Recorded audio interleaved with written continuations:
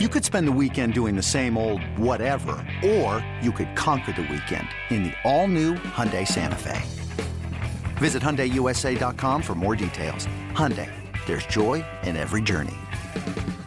This episode is brought to you by Progressive Insurance. Whether you love true crime or comedy, celebrity interviews or news, you call the shots on what's in your podcast queue. And guess what? Now you can call them on your auto insurance too with the Name Your Price tool from Progressive.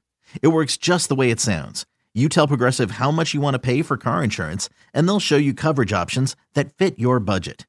Get your quote today at Progressive.com to join the over 28 million drivers who trust Progressive. Progressive Casualty Insurance Company and Affiliates. Price and coverage match limited by state law. Necessary Roughness, brought to you by Southfield Chrysler Dodge Jeep Ram. With 11-year NFL veteran, Big Ten Offensive Lineman of the Year, and captain of the national championship Michigan Wolverines, John Jansen. And 10-year NFL veteran, two-time Pro Bowl offensive tackle, and Super Bowl champion with the Green Bay Packers, T.J. Lang. Now, here's John Jansen and T.J. Lang. Well, TJ, it is the second time in 3 weeks you've had a chance to talk to Dan Campbell after a victory. This time it was a no-doubter. The Lions handled the Arizona Cardinals. Were you shocked to see the game and watch how it unfolded? Do you want me to lie to you and tell you I wasn't shocked? I think the whole world was shocked, including Dan Campbell and including probably the players. Maybe not with winning. I mean, I know as a player when you prepare throughout the week, you think that you find your opponent's weaknesses and some things you can exploit. You expect, hey, let's go play good football and win. I don't think anybody, even in that building, expected them to win by 3 scores. Right? That was just that was an ass kicking. And I mean, it was good to see a glimpse of what this team can be moving forward, right? And I don't think that this is going to be how they're going to finish the season, right? I think that was one of those games where everything just came together and you played really good team football for all 4 quarters. But when you talk about, Coach Campbell and all the coaches and some of the young guys improving and getting better, that was a heck of a glimpse into seeing what they can be. And I thought it was very encouraging. I think obviously a lot of the talk was this week, save the draft position. Well, nobody cares in that building, right? Coaches don't care, players don't care.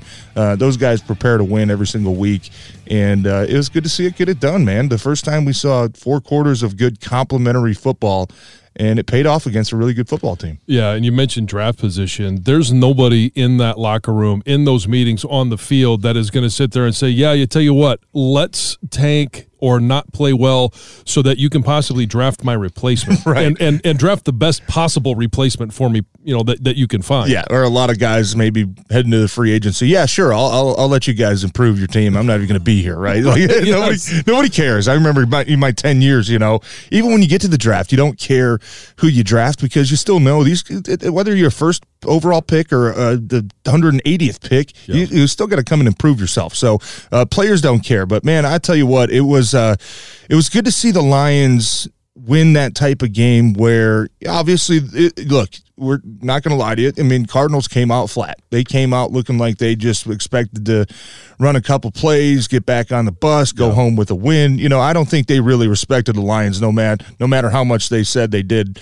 post-game. They obviously didn't. They didn't come ready to play. But the Lions have had a couple of those games like that this year. I mean, the Chicago game, it seemed like Chicago didn't really want to come in and play hard, and they let that one go. They let it slip away. A couple other games, Baltimore, first Minnesota, where you had chances to put away a team that was just having a bad day. You didn't get to do that. You finally got over that hump and did it. I mean, you look at back at that Chicago game, John, was funny. Nobody wanted to win that game, it seemed like, right? I mean, starting from the coin toss, the Lions win the coin toss, defer. And then, they asked Chicago, what would you guys like, the ball? And they were like, no, we want to defer too. And it's like, nobody wants the football. All right, let's go. But, it was good to see a team coming in and not playing their best football, and you take advantage of that. That's what good teams in the NFL do. So the question then is, was this more of an Arizona loss or a Lions win? And it can be both. Yeah, it can be both. And I don't think you take anything away from what the Lions did. I mean, that was a thorough ass kicking, and in no point during that game did it feel like same old Lions, here we go, they're going to blow it. Oh, they got an 18-point lead, 21-point lead, but here goes the momentum. I mean, there was maybe one moment where Igwebuike fumbled, and you got that, no, here we go. That's just what the Cardinals needed. Mm-hmm. And then 2 plays later, you get the ball back, and you go down and score. And it just felt like that game was never threatened to get away from you. And so you can't take that away from the Lions, but you can also preface that by saying, Kyler Murray looked terrible. I mean, he missed a lot of open wide receivers.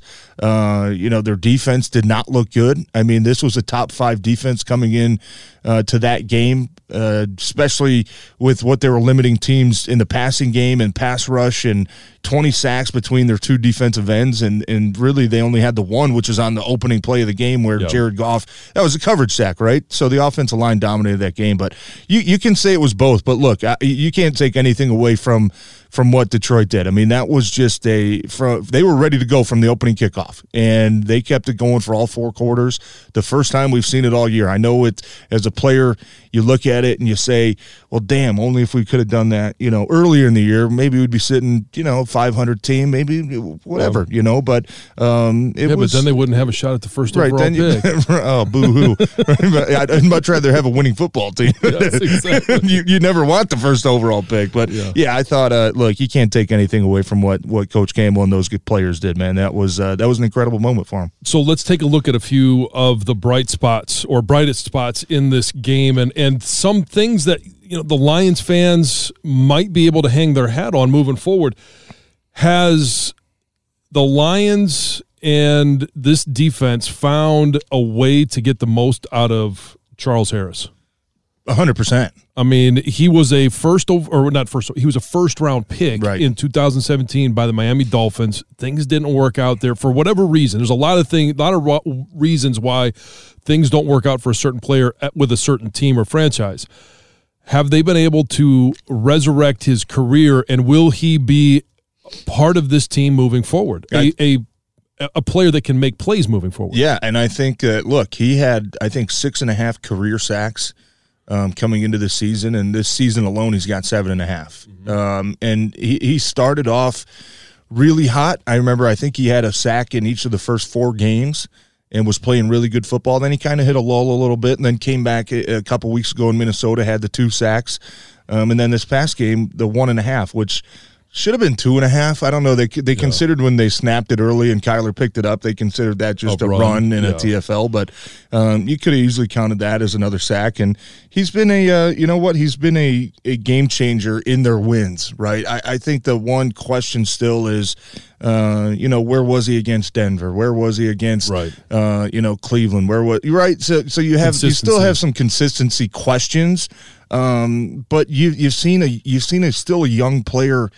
You see the potential, right? You see the reasons why he was considered a good pass rusher coming out of college and was a first-round pick. You see that they have been able to tap into that a little bit more. And he seems like, just talking to him and listening to him talk, I mean, he just seems like a Dan Campbell guy. He seems like he loves it here. He wants to be here. It seems like a good signing. And look, I think one thing I'd like to see from him the last 3 games is consistency, right? He signed the 1-year deal. Whether it's proven that you want to stay here in Detroit or trying to get a big payday somewhere else. I mean, teams are taking notice of the way he's playing. And look, when you have 12 tackles as a defensive end, I mean, that's like a fullback having 150 rushing yards. It just doesn't happen. Yeah. I mean, usually the linebackers are the ones leading your team. I mean, 12 tackles as a defensive end is game-changing ability. And he's been a guy that's been a bright spot, especially during their 2 wins. Now, I think the coaches will probably, and even Charles will probably tell you, you got to do it every game. You got to show up every game and be consistent with it. And he can be maybe a guy that can turn into a heck of a third down specialist, pass rushing type guys. Offensively, Craig Reynolds. I don't think there's anybody that's going to say when DeAndre Swift or Jamal Williams are healthy that they're going to hand the ball to Craig Reynolds before those guys. But has he done enough in your mind's eye to say he could be a part of the depth of this backfield moving forward? Yeah, well, it's hard to ignore his production, right? You don't just wake up, and go play an NFL game and rush for over 100 yards. And even last week, averaging 6-7 yards a carry against Denver. You don't do that unless you're an NFL player. And I think that he has proven his worth. The big question, though, is we've seen every running back so far have success, right? DeAndre Swift, Jamal Williams, even when Jamar Jefferson got a lot of playing time in the Pittsburgh game, had a couple long runs, and Igwebuike, at one point had 2 carries for 56 yards and just a touch. Just to hold on to the damn ball. Right, and that's the thing with Godwin is he's been a trustworthy player. Up until the last couple of weeks, the ball security starts to show a little bit, and that's all it takes when you're a running back.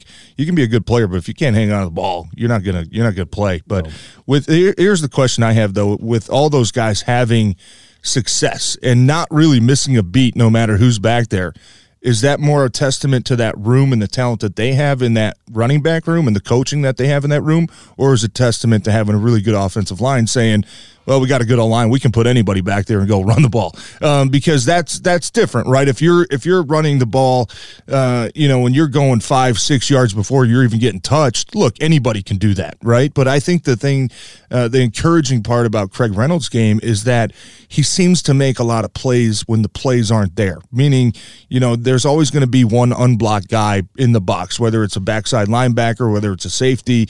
That's up to you as a running back to make those guys miss. And he's been doing a nice job of making those guys miss and getting those big plays down the field. So that would tell me it's not just the offensive line. This kid he's a good running back. He's waited his turn. He's been on practice squads before, even all season this year. Practice squad not getting a chance. He gets his chance. You take advantage of your opportunity. I think, look, whether it's here in Detroit being a depth guy, or look, there's 31 other teams that are also watching this film taking notice of that too. I think he has definitely earned a job in the NFL. And another Reynolds, Josh Reynolds, has brought another element to this offense. Now, he wasn't the leading receiver. That was Amon-Ra St. Brown. But if you've only got one guy, as we've seen before Reynolds was on the scene, Amon-Ra can't do it alone. And I don't think Amon-Ra is a number one receiver. But all of a sudden you add, Josh Reynolds to the mix. Amon-Ra starts to play better. TJ Hawkinson's out. Does that in and of itself help the run game as well, knowing that you've got to be able to cover some of those guys, maybe take a guy out of the box? Yeah, 100%. And Josh Reynolds, I think, I'm trying to remember his first game. Was it Cleveland? I think it was Cleveland where he had a drop pass and then the deep ball, he kind of failed to make a play. It was interception, and everybody's like, "Oh no, man! We thought we had to go." And since then, he's picked it up, man. He's been probably not a stud, but he's been a big part of this offense. And the touchdown catch that he had against Arizona was a big time touchdown catch. Yeah. I mean, a guy hanging all over your back, and to be able to secure that all the way through the ground, that was huge. He's definitely a different type receiver than you look at Amon or Amon-Ra or even Khalif Raymond. I mean, those guys are probably more slot guys. But Josh Reynolds got the height. I mean, he can be a deep threat type guy. I think he's been he's been the pickup that they needed just to help that passing game that was struggling so much. Even the first 10, 11 games, whatever it was, he's been a big reason for that turnaround. And obviously, I know Jared Goff and Josh have played before together out in L.A. Yeah. They have some chemistry. I think that's fairly obvious to see on the field. And, I posed the question yesterday was, you go into this game, you don't have T.J. Hawkinson, you don't have DeAndre Swift. I mean, those are Jared Goff's two top targets, two favorite guys to throw to, his emergency guys. The fact that he didn't have any of those guys available force him to, go through his progressions and go through a development a little bit faster of saying, okay, I don't have this security blanket in Hawk that I can just check down to. It forced him, in my mind, to Go through your progressions, take shots downfield, right? Because you don't have those two guys you can just dump the ball off to. I'm not saying they're a better team without those two guys. I'm just saying it could have helped his development to say, all right, I don't need to always go to Hawk. I don't always need to go to Swift. I can give these other guys, I can give Amon-Ra, I can give Josh Reynolds chances to make plays downfield. And that eventually is going to open up things underneath for Hawk and Swift. So I think that was probably pretty valuable to have that type of success without your top two players, just knowing that you don't always have to lean on them, especially in the big moments in the third downs in the red zone. You don't always have to just target those two guys. You got some other guys that you can get involved in that offense. I thought that was pretty important to Jared Goff's success, and I know.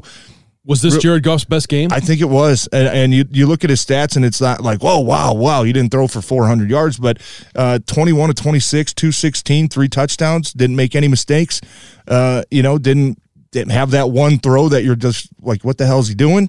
I thought it was his best game definitely in Detroit. And look, this is another guy we're talking about. I know we're talking about young guys that you can maybe keep around and build off in the future.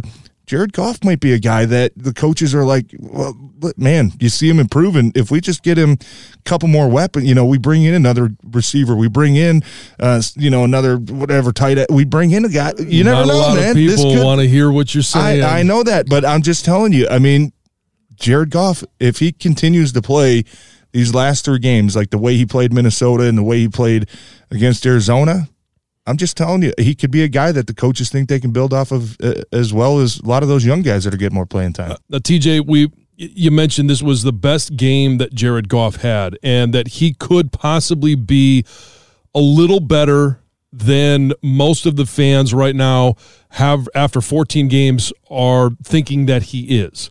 With more weapons, with a better, more production on defense, more opportunity on offense, better field position, all of those different things play into a quarterback's success or failure.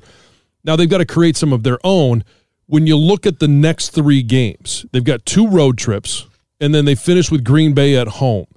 What do you want to see out of Jared Goff in the final 3 weeks? I want to see consistency, right? And I think, the last 2 home games he's been playing really well. Can you do it on the road, right? Can you go to Atlanta and can you have the same success that you did against Arizona, right? Atlanta probably isn't a better team. They're not a better team than you just faced in Arizona, but can you have that same type of consistency where you're making plays downfield? You're not making the mistakes. You're keeping your offense in manageable, down and distances. Can you not take – the silly sack right on first down, and now you're looking at 2nd and 20. Can you keep improving? And I think that's something for Jared Goff that, look, I mean, he's been through the ringer this year, man. I mean, he didn't ask to come to Detroit. He kind of got forced over here and came with a good attitude and probably knew what an uphill battle he was going to have. But look, I think the way that he played last week is what people probably expected when he got here, right? And when you're evaluating players, you're not just looking at the last 3 or 4 games. You're looking at the whole season. You're looking at the totality of the season's work. And right to this point, you'd say overall, has Jared Goff been a disappointment? Probably. But you also have to understand, what he's been working with. And you also have to think, well, even if we had freaking Patrick Mahomes here, would he win 12, 11 games with this roster? Probably not. Teddy Bridgewater? Right, yeah, How many times are we going to hear that scenario? I know, and it's just, you have to understand that, look, I will say, I thought Jared Goff had a moment in that game last week that Lions fans, especially the ones in the stadium, kind of endeared himself to them a little bit. And there have been games where fans have booed him where he's been introduced out of the tunnel. Fans have booed him after an interception or, throwing the ball out of bounds on a 4th down. He had a moment in that game where he took a late hit. The one we got rolled up on? And he got rolled up on, and he was in pain. And he laid down on that field, and he was in pain. And he came off to the sideline. He kind of jogged around. They ran one play, and he came back in the game. And, I mean, the applause in the stadium was loud. Mm-hmm. I mean, it was – like, yes, we got a tough SOB. I think that was something that really endeared a lot of fans to Matthew Stafford was the toughness that he played with. I thought that moment for Jared Goff was similar, but meaning They know they got a quarterback that's he's not looking for an excuse to get out of the game. This is a tough dude. He wants to he's going out there and playing for his guys. He's playing for this city. I thought that was a moment that could have turned a lot of opinions on Jared Goff. And obviously the way that he plays and played in that game and just looked like a big-time quarterback. And look, I think that was what we expected. We knew Jared Goff wasn't going to be the type of guy you want to drop back 50 times a game and let him sling it all over the place. You got to get the run game going. You got to build a play action off of that. That was where he had his most success playing with McVay and with the Rams, and that was probably the closest this season that we've seen what his strengths are, right? And he didn't, he played a damn good football game, and he played very similar to how he did against Minnesota, where he was NFC Player of the Week. Yeah, right. If you can tap that Jared Goff every single week and get that type of consistency, why can't he be the guy that you keep here? Why can't he be the guy that you can build off of? He's only 26 years old. He's not an old quarterback, right? Why can't he be the guy that you go get a couple more pieces and play that type of football, right? The NFL, it's funny how you go in these circles, right? 10, 12 years ago, it was a running league, right? And and all these defenses, you got 260-pound linebackers, and it's just, black and blue football, man, running for 3 yards, throw a couple plays. Then it kind of switched to Aaron Rodgers, Mahomes, all these guys just throwing for 400, 500 yards, 5,000 passing yards. And now it's kind of back to running the football, right? Yeah. You look at some of the best teams, and they're running the football. And that's something that you build a play action off of. Jared Goff can be that type of quarterback that you can have success with. It just comes down to the consistency. Can you do it week in, week out? And I like that you mentioned that play that he got up limping. You could tell that he wasn't, that something wasn't right. There was another guy, too, and I don't know if you saw this on the sideline, but I kind of cringed a little bit because Craig Reynolds came off the field one time. He was limping.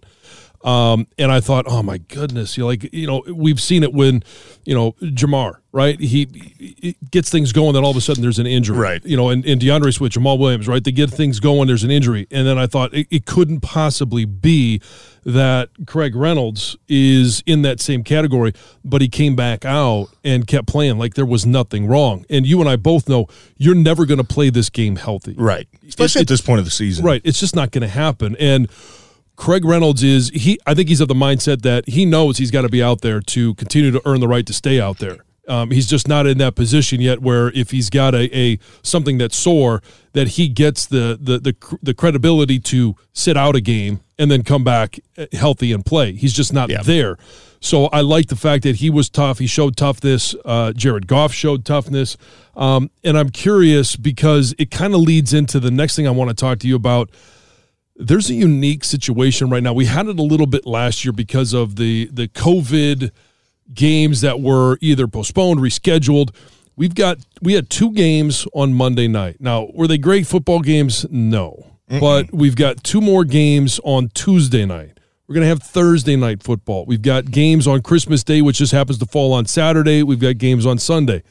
You like having NFL games all week long? It kind of feels like NFL bowl season, doesn't it? You get just some random games on a Tuesday and a couple on a Monday, and it's like watching college football bowls, man. And you got divisional matchups, right? You got the Redskins playing the Eagles. You got the Rams playing the Seahawks on Tuesday night. I mean, I love it. And I want to ask you this. As a fan, you do. As a player, oh, my God. Come on now. No, hold on. Just stay with me. I want 2 perspectives, all right?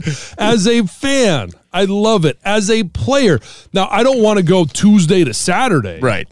But Tuesday to Sunday, it's no different than going Sunday to Thursday. Yeah, it's tough. I mean, this late in the season? Come on, man. I mean, I've been reading some things out of Philly this week. And, oh, my God, those guys are pissed, right? Because you're not – because they got a couple extra days of rest? Well, no, but you're not – but I think you're looking as you prepare every week to play on Sunday, right? Right, and then your schedule gets thrown off. You get a couple extra right? And then you have to realize, we got to go from Tuesday to I think they play Saturday this week too. No, I think the Eagles play on Sunday. Was it? Well, I think one of the teams, the Browns play Monday and then play Saturday, right? And that's I'm just telling you, as a player, I know what it's like. I know. Don't give me that. I know, but you need every day of rest possible at Just this point of the game. season. Quit, Dude, come on. You haven't been out of the game that long. I haven't. That's right. That's why I want to play the damn game. Especially as a veteran player. I mean, you need every day possible. Those guys aren't practicing anyway. That's why they take out the Thursday game starting like week 15 because they know, all right, these guys are getting beat up. Look, as a fan, I'm with you, man. I would love football every night of the week. You guys are soft.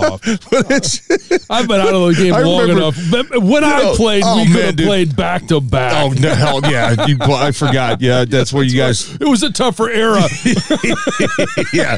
Bunch of badasses back in the. That's What'd right. you play in the 70s again? When did you play? Yeah, okay. Yeah. No, but I think, look, I just going back to, I'm 3 years ago, my last year. I mean, I wasn't feeling good after a game probably till Thursday. And it's just like, and then you got to try to battle just to get ready for Sunday. I think it's difficult. It's tough on the players, and that's why I think they want to change. That's why I think they want to change a lot of these COVID rules. Hey, if you're vaccinated, why are we testing if we don't have any symptoms, right? Why are we testing? If you don't have any symptoms, your viral load. Right. Great term. Is probably somebody came up to you and asked you what your viral load is. What would you tell them? It just sounds like a very personal question, isn't it? Yeah, it does. Younger guys probably have a higher load. Viral load. Yeah. And married guys probably have a higher load too. But well, I got 5 kids. As a fan, I mean, I'm excited to watching 2 games last night on a Monday night, watching 2 games again on a Tuesday night. I mean, it's just like, and you're getting big games. I mean, it kind of preface to playoff football. Yep. And look, as a fan, I love it. As a player, no, I would absolutely despise it. And I think that's a reason why they want to change these protocols a little bit so they don't have to keep rescheduling these games because, look, if you're asymptomatic. The testing this week so far has been pretty similar to last week, right? Meaning high volume of players, high number of guys. You're getting to a point now where, you're a couple of weeks away from playoffs, and this is going to start really affecting teams that maybe be on that bubble, maybe a 500 team, maybe a team that needs to make a run, right? All you need is one little hiccup right here in the last 3-4 weeks, and the season could go a completely different way. So I think as a player, you're just so in tune to routine and normalcy, and you're just a zombie when it comes to this is what I do Wednesday, this is what I do Thursday, this is what I do Friday. When you throw a wrench in there, when you throw a wrinkle in there, it goes a little haywire sometimes. It goes go a little south. It can. And before we go, I do want to ask you, because we teased it on Monday's show, because TJ joins Stoney and I on Monday mornings from 9 to 10. But what you leave for Santa on Christmas Eve. I want to know, when Santa comes down the chimney in the Lang household, what is waiting for him? Very traditional, John. I was thinking long and hard this morning if there's ever been any creativity. Santa at my house knows he's always getting the milk and cookies. Okay. And are they homemade cookies? That's about it. Yes, they are. Actually, that's a Christmas Eve tradition at the Lang household. The children all help and decorate cookies. Dad eats them. Dad eats a little bit of them, before you put leave them out. for Santa. Yeah, we always make a couple extra, and then. Are you a cookie dough guy? Oh, who isn't? What kind of question is that? Of course. They make cookie dough now, just like without the ice cream. You can just go buy tubs of cookie dough. Oh, absolutely. That's dangerous. Yes. Yes. But just very traditional, John. Okay. What is Santa like at your house? I know you're a creative fella. I am a creative fella, and when Santa leaves homes like the Langs, where he is overloaded on cookies and milk, he usually leaves the Jansen house for one of the last, because when he comes down the chimney, next to him, now I'm not really sure what is his favorite flavor, but we go with chicken wings. Wow. And a 6-pack of beer. Whoa. Yes, just something to send him back to the North Pole with. It's a good thing he comes to your house last. Exactly. And so we always put out the hot and spicy wings, which he always eats all of those. So okay. I'm leaning towards Santa's a spicy guy. He also gets a little Asian zing. Wow. Some teriyaki with a little spice in it. Now, are these homemade wings? These are not homemade wings. Okay. We always go to Buffalo Wild Wings to get Santa some chicken wings, and then it's a 6-pack of beer. And it again, not sure what flavor he likes, but when he leaves the house, it's usually with a 6-pack of the Black Blue. And sometimes I'll even give him the light beer because I know he's going into the off season. Right. Yeah. I want to make sure we keep his figure low so that he could slim back down. Yeah, that's nice of you. But hey, Merry Christmas to you and your family, and Merry Christmas and Happy Holidays to all of our listeners. We appreciate you listening every single week. We will be back next week, hopefully, talking about a winning streak for the Detroit Lions. You're listening to Necessary Roughness with Lang and Jansen.